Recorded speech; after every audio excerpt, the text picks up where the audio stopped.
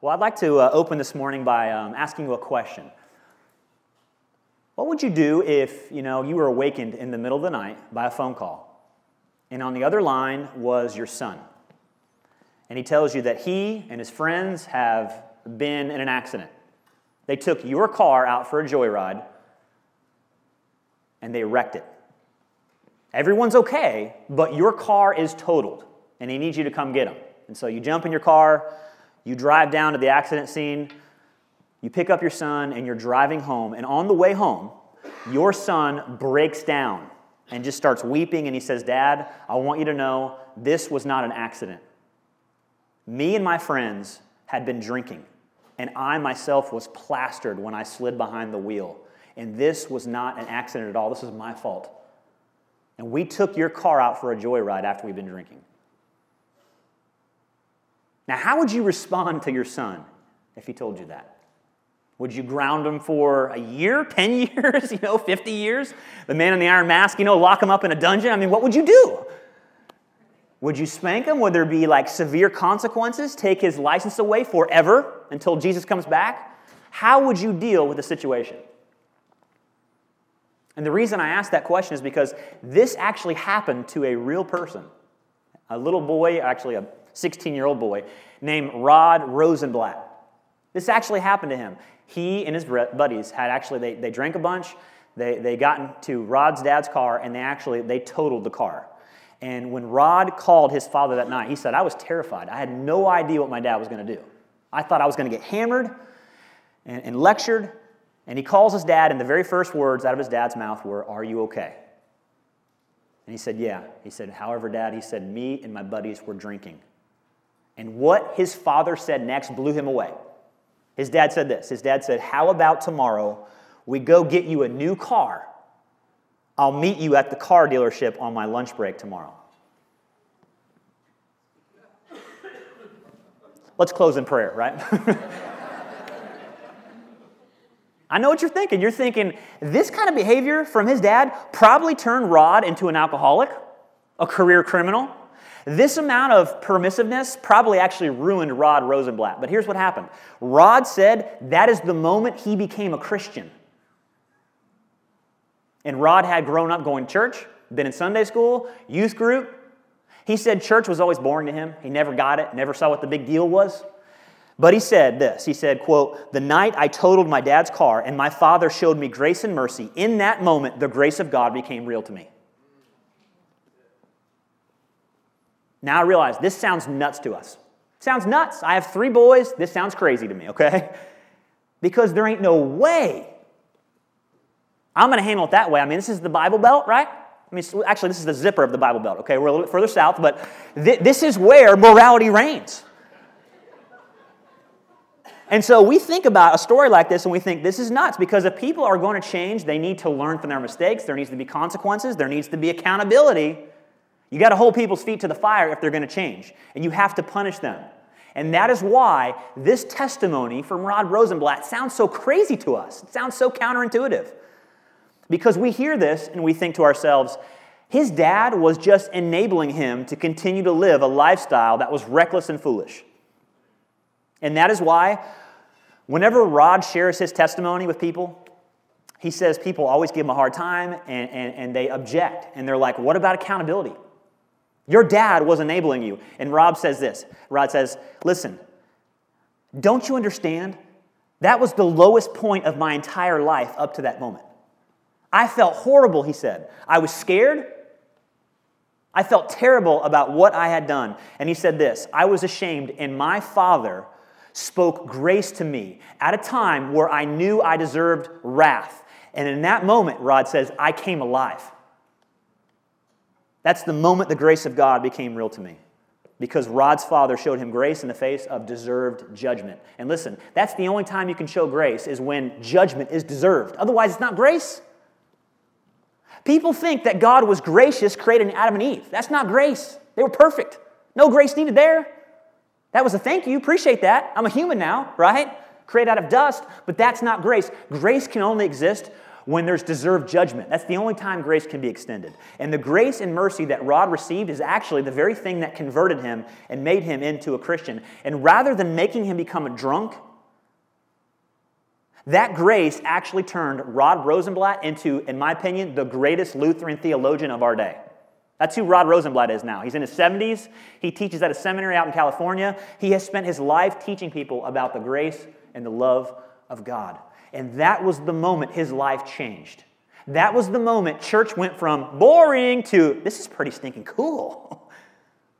That God loves us so much and shows grace to us in the face of our sin. Rod's testimony reminds us that people don't change the way that we think they do. We think they change through rules, through law, through lecturing. But people never change by being hammered over their sin. You know, I've been a pastor over 6 years. I've heard a lot of testimonies. I have never heard a testimony that went like this. You know when things turned around for me? It was when I wrecked and totaled my dad's car, and then he cut off all communication and kicked me out of the house. That was when I really turned things around and really started living for God. I've never heard that in my life. Never heard it. Doesn't exist. In fact, if you meet someone like that, they will probably be so legalistic and harsh and rigid, you're going to want to run in the opposite direction. No, I've never heard that testimony because that's not grace. The way people change is not by being told what to do.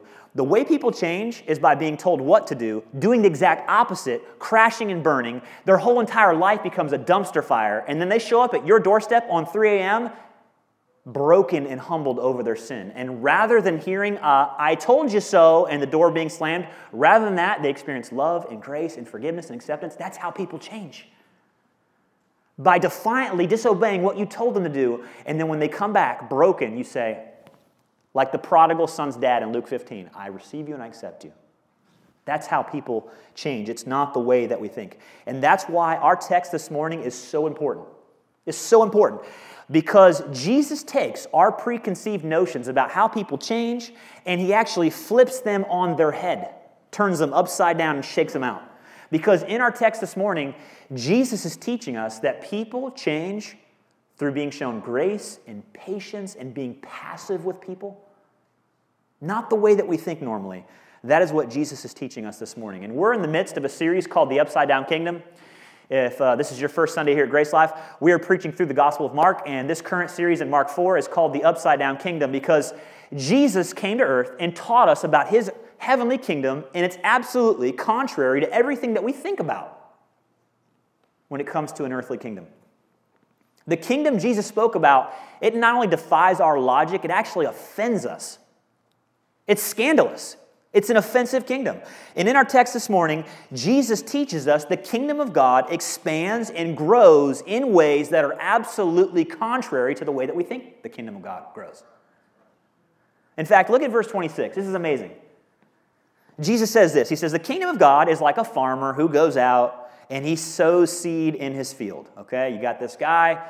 He's a farmer. He goes out. He's got a bunch of seed in his hand. He starts scattering it, right, onto the soil. And then it says, the farmer, dun, dun, dun, does nothing. Look at it. He doesn't do a stinking thing. He doesn't fertilize the seed, doesn't dig trenches and irrigate the seed. There's like seemingly no proactivity here at all. He scatters the seed, and then that's it. There is no connection whatsoever between the growth of the seed and the farmer. All he does is throw it out there, and then it grows. In fact, verse 27 says, the guy basically sows the seed and doesn't even know how it grows. Look at verse 27. It says, night and day, whether he sleeps or gets up, the seed sprouts and grows, though he does not know how. You know, I love that thought. Listen, the farmer can do this. He can get up early and fret about the seed, or he can sleep in and play Xbox all day long, But either way, the seed's going to grow. And the farmer himself, not only does he not help it grow, he doesn't even know how it grows. He has no idea. That's why verse 28 says the seed grows all by itself. In the Greek, that's automata, literally automatically. The seed has the power in itself to grow and produce its own fruit. And so therefore, the farmer is responsible for one thing, just one thing. Sow the seed and then wait patiently for the harvest. That's it. That's all he does. And the main lesson that Jesus is teaching us here is that the kingdom of God expands through patience and passivity.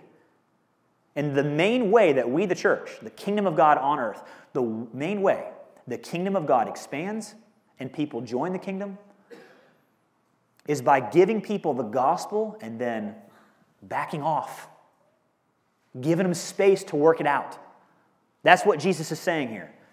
And we really need to get this, guys, because here's the deal. This truth has huge implications for our evangelism, for the way that we treat our spouse, for the way that we parent, the way we treat our friends, the way we treat our employees. This has massive implications because Jesus is saying people don't change the way you think they do. Putting a lot of pressure on someone is actually going to backfire. And so with that in mind, I have two main points of application this morning from our text, okay? 2 ways we should show patience and extend the gospel to others and wait. Okay, first of all, we're called to patiently extend the gospel to unbelievers. This whole context here, Jesus keeps speaking about evangelism, okay?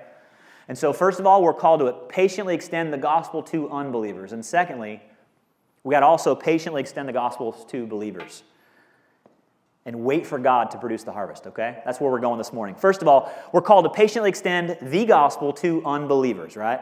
That means we're called to draw close to sinners, hold the gospel out, and then be patient for God to change them. You know, we don't lecture people into the kingdom of God. We don't picket people into the kingdom of God. We don't argue people into the kingdom of God. We love people into the kingdom of God through our patience and through continually holding out the hope of forgiveness and mercy from God. That's how people change. That's how we impact the world. And just to put this in shoe leather, okay, if my next door neighbor owns a strip club and he has no desire at all to live for God, and we hang out from time to time, we have barbecues together, we play tennis together, whatever it is, my job is to love him and be kind to him and hold the gospel out to him and be patient with him. My job is not to hammer him about being a pornographer every time I see him, or to drop hints about him being a pornographer every time I see him. That's not my job. I mean, he's not a Christian yet. What do I expect from him? To act like a Christian? To have Christian values? He's not a Christian yet. I am called to be patient and to hold the gospel out to him. Now, I realize this scares people because here's how people reason. They think this: if I have a long-term relationship with someone that's a well-known sinner, that means I automatically approve of all of their lifestyle. That's what we think. We think unless we hammer people and keep bringing up their sin over and over and over and over again, that somehow we're compromising or not doing our duty. Listen, that is a misconception. Just because you accept someone as they are doesn't mean you approve of where they are. I'm going to say that again. Acceptance does not mean approval. Just because you accept someone where they are doesn't mean you approve of where they are, right? Jesus modeled this over and over again. You read through the Gospels. In John chapter 4, Jesus meets this Samaritan woman at the well getting the water, remember? She's been married 5 times. Now she's living with a guy. They're not married. Jesus accepts and loves her right where she's at without approving of her sinful lifestyle. Perfect balance there. He did the same thing with the woman caught in adultery. Remember this? The Pharisees bring this woman, throw her before Jesus' feet. He protects her. He defends her dignity. He chases those guys off. But at the same time, he says to her, go and sin no more. He accepted her, but he didn't say, I approve of everything you're doing. No. Perfect balance there. He did the same thing again with Zacchaeus. He ate with Zacchaeus in Luke 19. Zacchaeus is this tax collector. He's stealing from people, his own people. Jesus says, I'm going to go eat dinner at your house. He didn't say, I approve of you stealing from your countrymen. He didn't say that at all. He didn't say, Zacchaeus, make restitution with all the people you've stolen from, and then we can hang out. Jesus instead said, I'm going to go to your house and eat with you. And listen, that's the way that Jesus treated people. He freely accepted sinners as they were. He was a friend of sinners before he was their Savior, which is amazing. He didn't go up to people and say, listen, hey man, you got to sell the strip club if we're going to play tennis once a week, because otherwise we can't be friends. We can't be close, you know? What are my buddies at church going to think if I'm playing tennis every week with a guy that owns a strip club? Jesus didn't say, clean up your lifestyle and then we can hang out. No, Jesus was a friend of sinners before he was their Savior. When you read through the Gospels and listen, Jesus met people where they were, and he loved them before they changed. In fact, he loved them into changing. Because that's how the gospel works. And Jesus expects us to model that same love to the world because, guys, believe it or not, sanctification happens after salvation. People change after they become Christians because, listen, you can't even change until you're a Christian because you don't have the Holy Spirit yet. How can you change without the power of the Holy Spirit? How can you put your sin to death unless you have God's Holy Spirit dwelling inside of you? And so people change after they're Christians, not before. And the worst thing we could do is to hammer people with morality and then have them change and sell their strip club and now think, well, God approves of me because I don't own a strip club anymore. Now I'm right with God because I did my duty. That's the worst thing we could do to them. Our job is to hold the gospel out, and I know this is crazy. This sounds crazy, I know, but our job is to patiently hold the gospel out and wait for God to bring the harvest. That's our job. In fact, practically, the church should be a place where people feel like they belong before they believe. We should strive to cultivate an environment here where non-Christians can come in here and feel safe to hear the gospel preached, to not feel judged. They should be able to come in here and say, this feels like home, long before they say, Jesus is my Savior. The church should be a place where people feel like they belong before they believe. That's the way that Jesus treated people. It's possible to be holy and not be a jerk about it. It's totally possible, okay? Jesus did it. In fact, if you're being a jerk, you're not as holy as you think you are. Because Jesus befriended sinners and met them where they were. And that's why Jesus said evangelism is like fishing for men. It's like fishing for men. And if you fish, you know when you hook a fish, you got to let it run for a little bit, especially tarpon. Because if you jack that sucker back and you start pulling and putting all this weight on them, guess what happens? Your line's going to break. And you got to give people space. You got to hold the gospel out. You can't tell them every time they come to church if they're sleeping with their girlfriend, hey, dude, you got to cut that out. Hey, man, that displeases God. Listen, he's an unbeliever. Let him get saved and the Holy Spirit starts bouncing around inside of him and he's going to change some things. I guarantee it'll happen. I guarantee it. Let him come and hear the gospel. But we are so quick to hammer people. We want to fix people so fast that we don't patiently hold out the gospel and trust the seed to do its work. You've got to trust the seed to do its work. You have to. That's what Jesus is calling us to do. And so our motto here at Grace Life, Tommy and I, we seek that Grace Life would be a place. Very next slide, please, Deemer. Thanks, buddy. That we could say this. This is our motto here at Grace Life. Gospel plus safety plus time equals transformation. Gospel, you give them the gospel, you give them space, and you give them time to work out everything they're hearing. Let them see what the Christian life looks like before they sign on the dotted line. If you pressure someone in to somehow changing their life and they're not ready yet, reality's going to hit pretty fast. Let them work it out. Let them see how we live as Christians.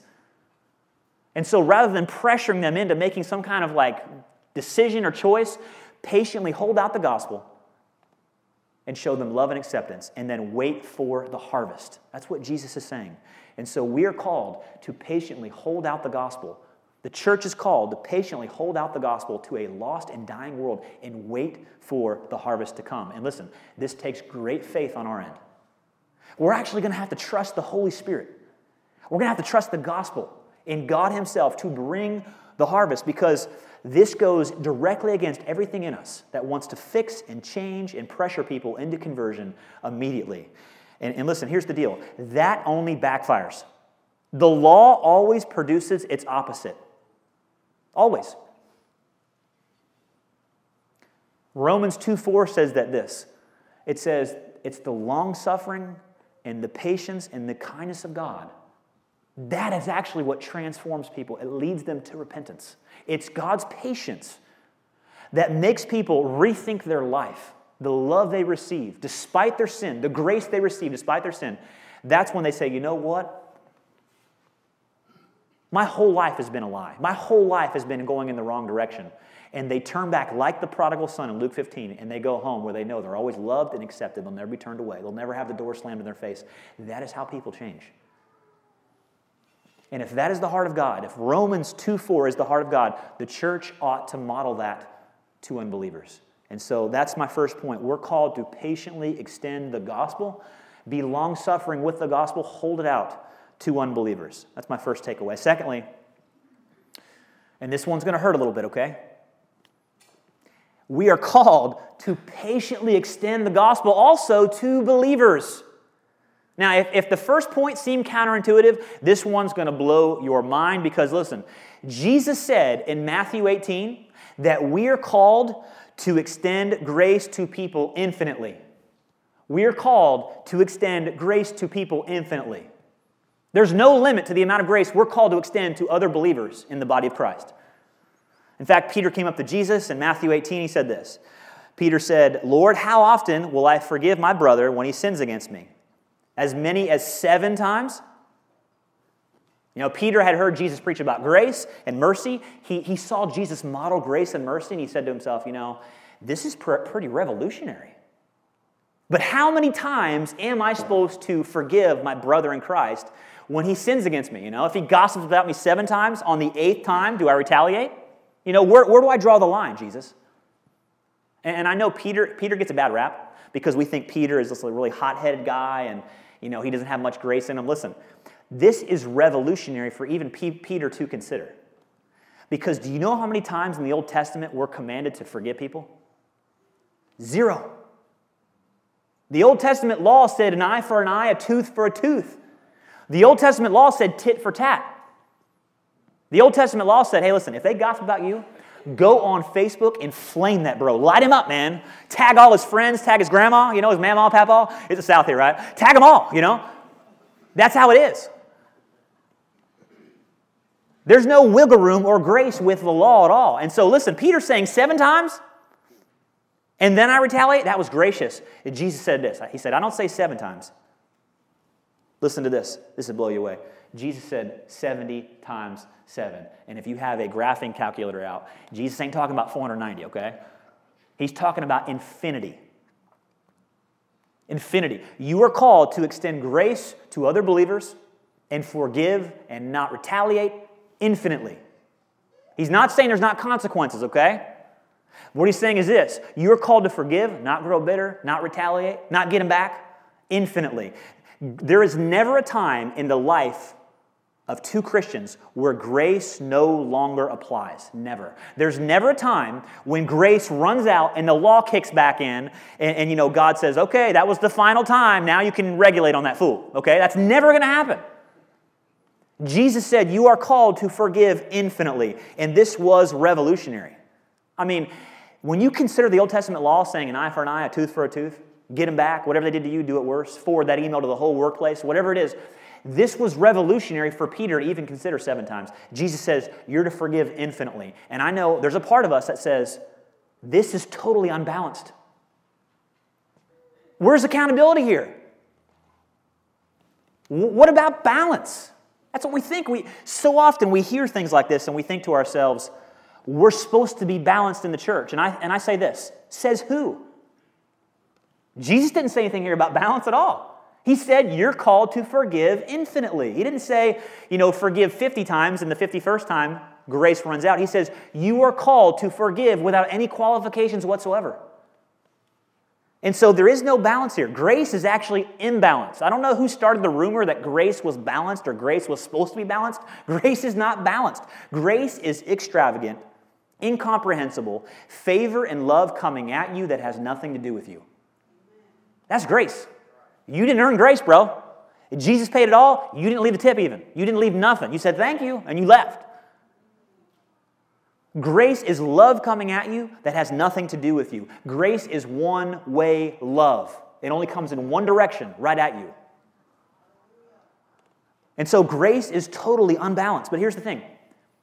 When people say, what about balance here? What about accountability? Listen, grace is totally unbalanced. The law is balanced. You're probably getting it confused with the law because the law is balanced, okay? The law has stipulations, qualifications, contingencies. The law has limitations, conditions, guidelines. The law has all that. Grace doesn't have any of that. Grace is imbalanced. Grace swallows whole the law when it comes to the way we treat other people. And so we are called to extend infinitely grace to others in the body of Christ. And we're not called to mix it or, somehow turn it up and balance it out with the law. In fact, Paul says in Romans chapter 11 that if you try to take the gospel and grace and mix it with law, guess what? It ends up actually destroying grace. If you hear this and you think, man, that's too overboard, dude. Forgiving infinitely? Nah, there's no way it's going to work. I got to mix that with some law. Listen, the moment you mix it with limitations, contingencies, accountability, you destroy grace. It ceases to be grace. And so we are called to patiently hold that gospel out to other believers. And again, wait for God to bring the harvest. That's our job. And our hearts are so legalistic that we are hell-bent on using the law to change people. I mean, I'm in the gospel pretty much most of every single week of my life because I teach and I preach. And listen, my default mode is still trying to use the law to change people in my family. My wife and I were having a discussion recently, and it got a little bit heated. Okay, we're sinners, saved by the grace, under the blood, but it got a little heated. And my wife, she was in a funk, to be quite frank, She was in a funk that day, and I was very sensitive. And so I wasn't being treated the way I thought I should be treated, so I said this. I said, honey, if this is the way you're going to act today, then I'm going to need to get out of here. I'm going to need to get in the car and go for a drive or something or go for a jog because I don't want to be around here if this is the way you're going to be. Now listen, my wife and I have such a gospel-centered relationship. It's just awesome. My wife gets raw on me and she's like, Jeff, quit using the law to try to change me. True. She nailed me, dude. Because what was I trying to do? If you don't act the way I want you to act, I'm going to punish you by my absence, which may not be much of a punishment. I don't know. You can debate that, But I was trying to use the law and the consequences of the law to change my wife. So fear of what I'm going to do in retaliation against you should be the motivation to change you, which always backfires. Always. In your marriage and your parenting. The reason your kids grow up and turn 18 and move to Alaska. Careful, I know. But here's the real deal. Oh, you're from Alaska. Never mind. Listen, the Blairs are gospel-centered, okay? Their kids moved to Alaska because it's beautiful. But some of your kids, they moved to Cambodia, okay? Listen. Because they've had the law in retaliation held out to them as the motivation for change their entire lives. Because as Proverbs 22 says, it's better to live in a desert or on the rooftop than in the home of a contentious wife. You could put in parent. You could put in dad. You could put in whatever it is. Because in that person's mind, they reason, you know what? It's better to live on the roof or out in the desert than it is to live in this house because all I ever experience is law. That's all I ever get. I'm guilted into everything. I can't do anything right, apparently. And they reason in their mind, according to Proverbs 22, it's better just to move out to the desert, to get as far away from this as possible because the law always provokes its opposite. It feels right to us. It feels right to hammer people. But guess what? Anytime the law is introduced, it fractures that relationship. I don't care what level it is, if it's employment, if it's the church, if it's your house, it fractures it. I got stone cold on my wife. I was trying to hold out the law for her to change, and she said, that's the law. Nailed me. And I repented, sort of. My repentance comes in stages usually, okay? But because I said this, I came back and I said, honey, you're right. I'm sorry. Even if you're like this the whole day, God will give me the power through the Holy Spirit to endure it, Got a little gospel-centered, Holy Spirit action going there, a little Jesus juice. And I tried to use that as the blessing on the relationship. And then she said, still law, which she was right again. And so that time, I finally repented, and I said, listen, honey, I'm sorry, I was wrong. There was no contingencies. There was no added Holy Spirit comments or anything like that at all. There was, you're right, I'm wrong, will you forgive me? Because I was not showing her grace. She was not at her best. But I was not at my best either. I was not treating her. I was not holding the gospel out patiently. This is the way that I treat my spouse. I treat my kids the same way. That's my default mode, to parent with the law. I took my kids to Disney a few months ago. Took them on YouTube. I'm showing them all the videos of Mickey and the fireworks. They get all excited. And then I found myself using Disney as the motivation for every act of obedience in their entire lives. Yeah, it was totally disgusting to myself later on when I thought back about it. But I did. I'm like, you better brush your teeth or you're not going to Disney, Yeah. You better eat all those green beans or Mickey's an illusion, I was like, I got crazy with it. I did. And my wife, listen, you should be in her home. It's just, I love it because it's so gospel-centered. She said, honey, why are you using the law to try to change our kids? That's not gospel-centered parenting, okay? Gospel-centered parenting is this. If you don't eat and if you don't clean up this room or you don't obey me, you're going to get paddled. But no matter what you do, you're going to Disney, okay? Because I'm a gracious and loving dad. That's the gospel. Because the gospel is this. You may get chastened on the way to heaven, but you're going, okay? Because of Christ and Christ alone. That is the gospel.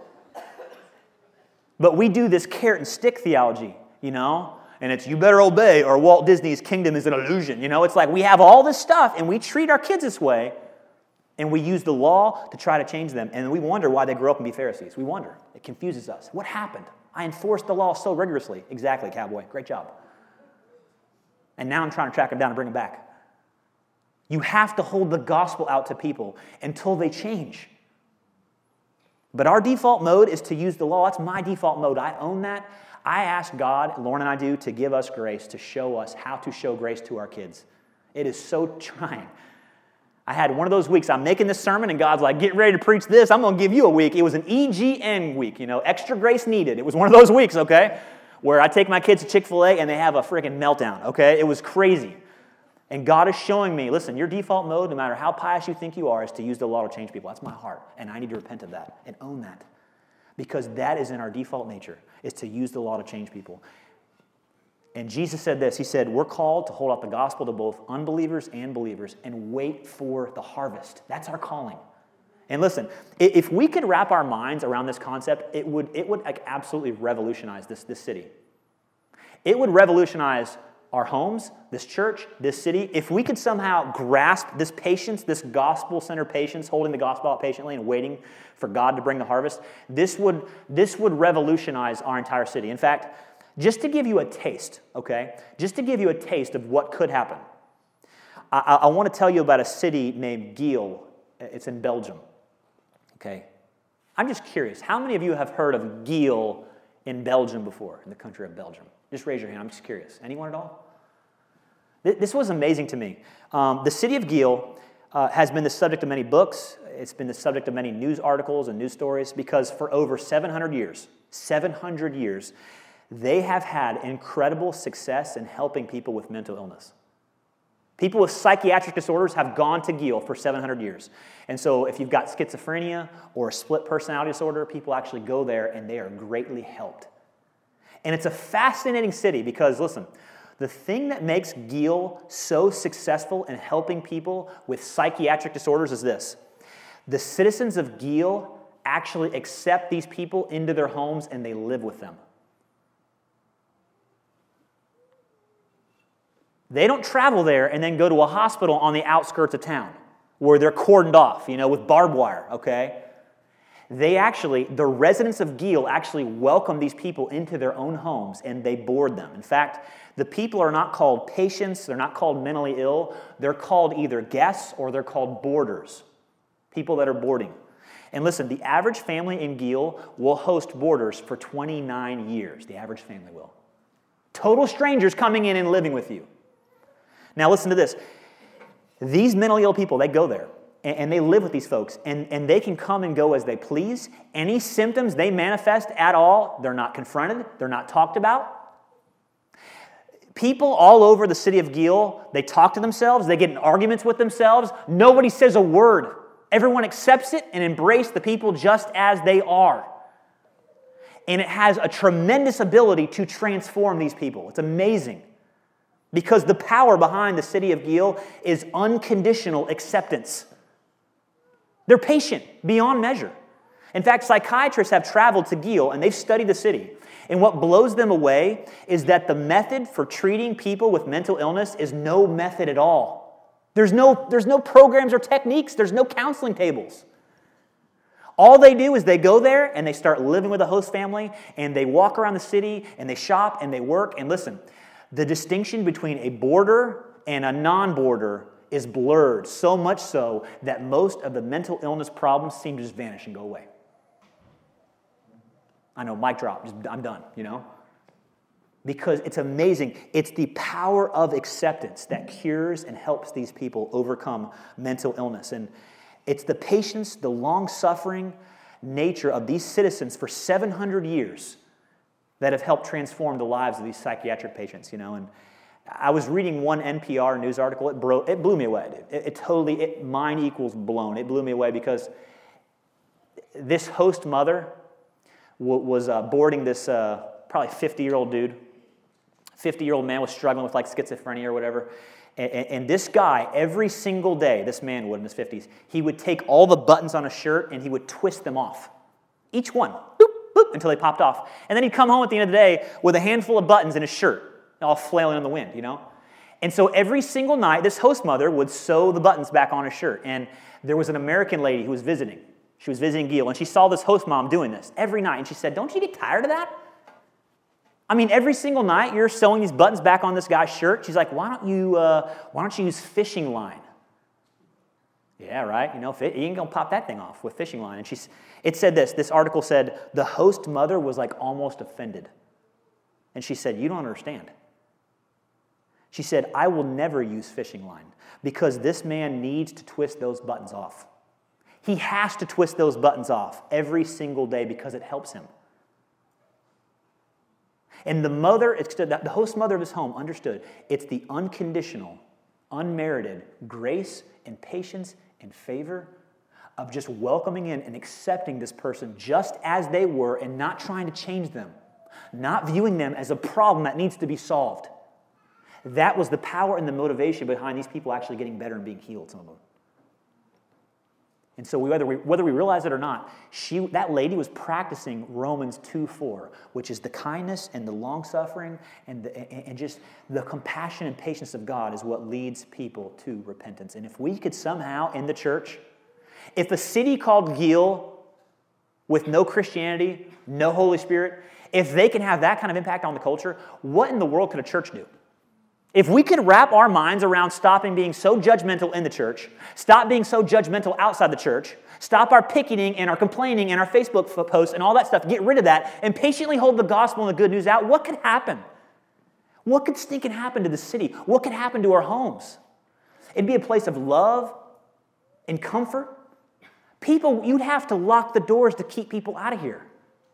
You'd have to basically turn your lights off outside of your house because people would never stop coming over trying to talk to you because everyone wants to be loved. Everyone wants to be affirmed and loved and known. Everyone does. And so when we think about Jesus' example here of holding the gospel out with patience, that is the only hope for this world. Now, I know, we're at that point in the sermon where we're like, this is crazy. This kind of living is crazy. Sewing buttons on shirts, showing unlimited grace to jerks without growing bitter. And, this is crazy. It's impossible. And I would say this, it is impossible in our own strength. It is impossible in our own strength. But we can do all things through Christ who strengthens us. And here's the deal. The only way that we can begin to be patient like this is we first have to go back to the cross and remind ourselves how patient has God been towards us. That's the only way it can start, because people who grow impatient with other people are people who think deep down inside God has grown impatient with me. That's the truth. Whether you realize it or not, your view of God is constantly gushing out and spilling out onto everyone in your life all the time. All the time. Out of the overflow of the heart, the mouth speaks. And that's why it's been said, hurt people, hurt people. Abuse people, abuse people. But loved people, love people. Forgiven people, forgive. Healed people, heal. The very first thing we have to do, the most important person you must hold the gospel out to patiently is yourself. So that's where it all starts. Because unless you are convinced that God has not given up on you, and He never will, you will never have the strength or the power or the compassion to hold the gospel out to others without getting irritated with them. That's where it starts. I watched a movie this week that it illustrates this principle beautifully. It's called 33. I don't know if you've seen 33. It's with Antonio Banderas. It's about the 33 miners from Chile that got trapped underground in 2010. It's an amazing story. They're 2,000 feet underground in this gold mine. And it collapses, and they are trapped. They cannot get out. And they only have enough food for 3 days. 33 miners have enough food for 3 days. They have limited food, limited water. And what's amazing is it took 69 days to rescue them. It's an amazing story, but here's the deal that blew me away. The thing that kept these guys together, the thing that kept them united and patient and kind and had them stick together was the assurance that those up above hadn't given up on them. That was the thing that kept them from killing each other. These are 33 miners, okay, with pocket knives. I mean, the thing that kept them from killing each other and fighting over the food and all hell breaking loose was the fact that they knew that those up above would not give up on them. It's an amazing movie. I can't commend it to you enough. And there's this part where right after the mine collapses, it's really dramatic because the leader of the miners, he says this. He says, there's no hope. This is the leader. There's no hope. We're all doomed. It took 100 years for them to dig the mine down this far. There's no way they're going to be able to reach us in time to save us. We only have 3 days worth of food. And then Antonio Banderas, he steps up and he's like, no. He's like, I don't believe that. He said this. He said, you can believe whatever you want, but I believe they will dig us out. And if they don't, then our families will dig us out with their bare hands if necessary. And you know what? Antonio Banderas, his faith, his confidence actually infused these other miners, and they stuck together for 69 days and rationed that food out and survived. And the thing that made all the difference was they had an unshakable confidence that the people upstairs had not given up on them, and they wouldn't. And listen, friends, this is where it starts for us. We have to be convinced that God has not and will not give up on us, that God will do whatever it takes to rescue us, even dig us out with his bare hands. And listen, doesn't the cross teach us that? Doesn't the cross teach us that God will go to whatever lengths necessary to dig us out? That God would even sacrifice his own son. We look at the cross and we think God loves us more than he loves his son. Until we're convinced that God has not given up on us, we cannot extend patience this way. Because those who are rude and cold and indifferent and impatient, behind all of that rudeness and callousness, you know what it is? It's a person who's deeply insecure and fearful. You know what? God's given up on me. He's turned his back on me. That's why the most important person to hold the gospel out to patiently is yourself, because no one's harder on us than us. It's so easy when you're living the Christian life and you're not what you should be, to get down on yourself and to say, you know what? That's the millionth time I've done that. That's the millionth time I've had to go back to my wife, to my kids, and ask for their forgiveness and say, I'm sorry. I'm just a failure. It's so easy to get down on ourselves in the Christian life because, listen, we still sin daily. And that's why the most important person you need to hold the gospel out to is yourself. And remind yourself, he who began a good work in you will see it through until the day of Christ Jesus. You have to go to Romans 8 and remind yourself that nothing shall ever separate you from the love of God in Christ Jesus. Amen. Nothing will ever, not even your sin. Amen. Amen. So think about this. You know that sin in your life? You know which one I'm talking about. The besetting sin that keeps cropping up. Everyone in your family knows it. All your friends know it. That sin you keep committing over and over and over again, and you battle with it daily. You know that sin? That is a sin that Christ died for. That is the very sin that Christ died for, and he will never give up on you or become impatient. Now today, go in that power and extend patience and forgiveness to others. Let's pray.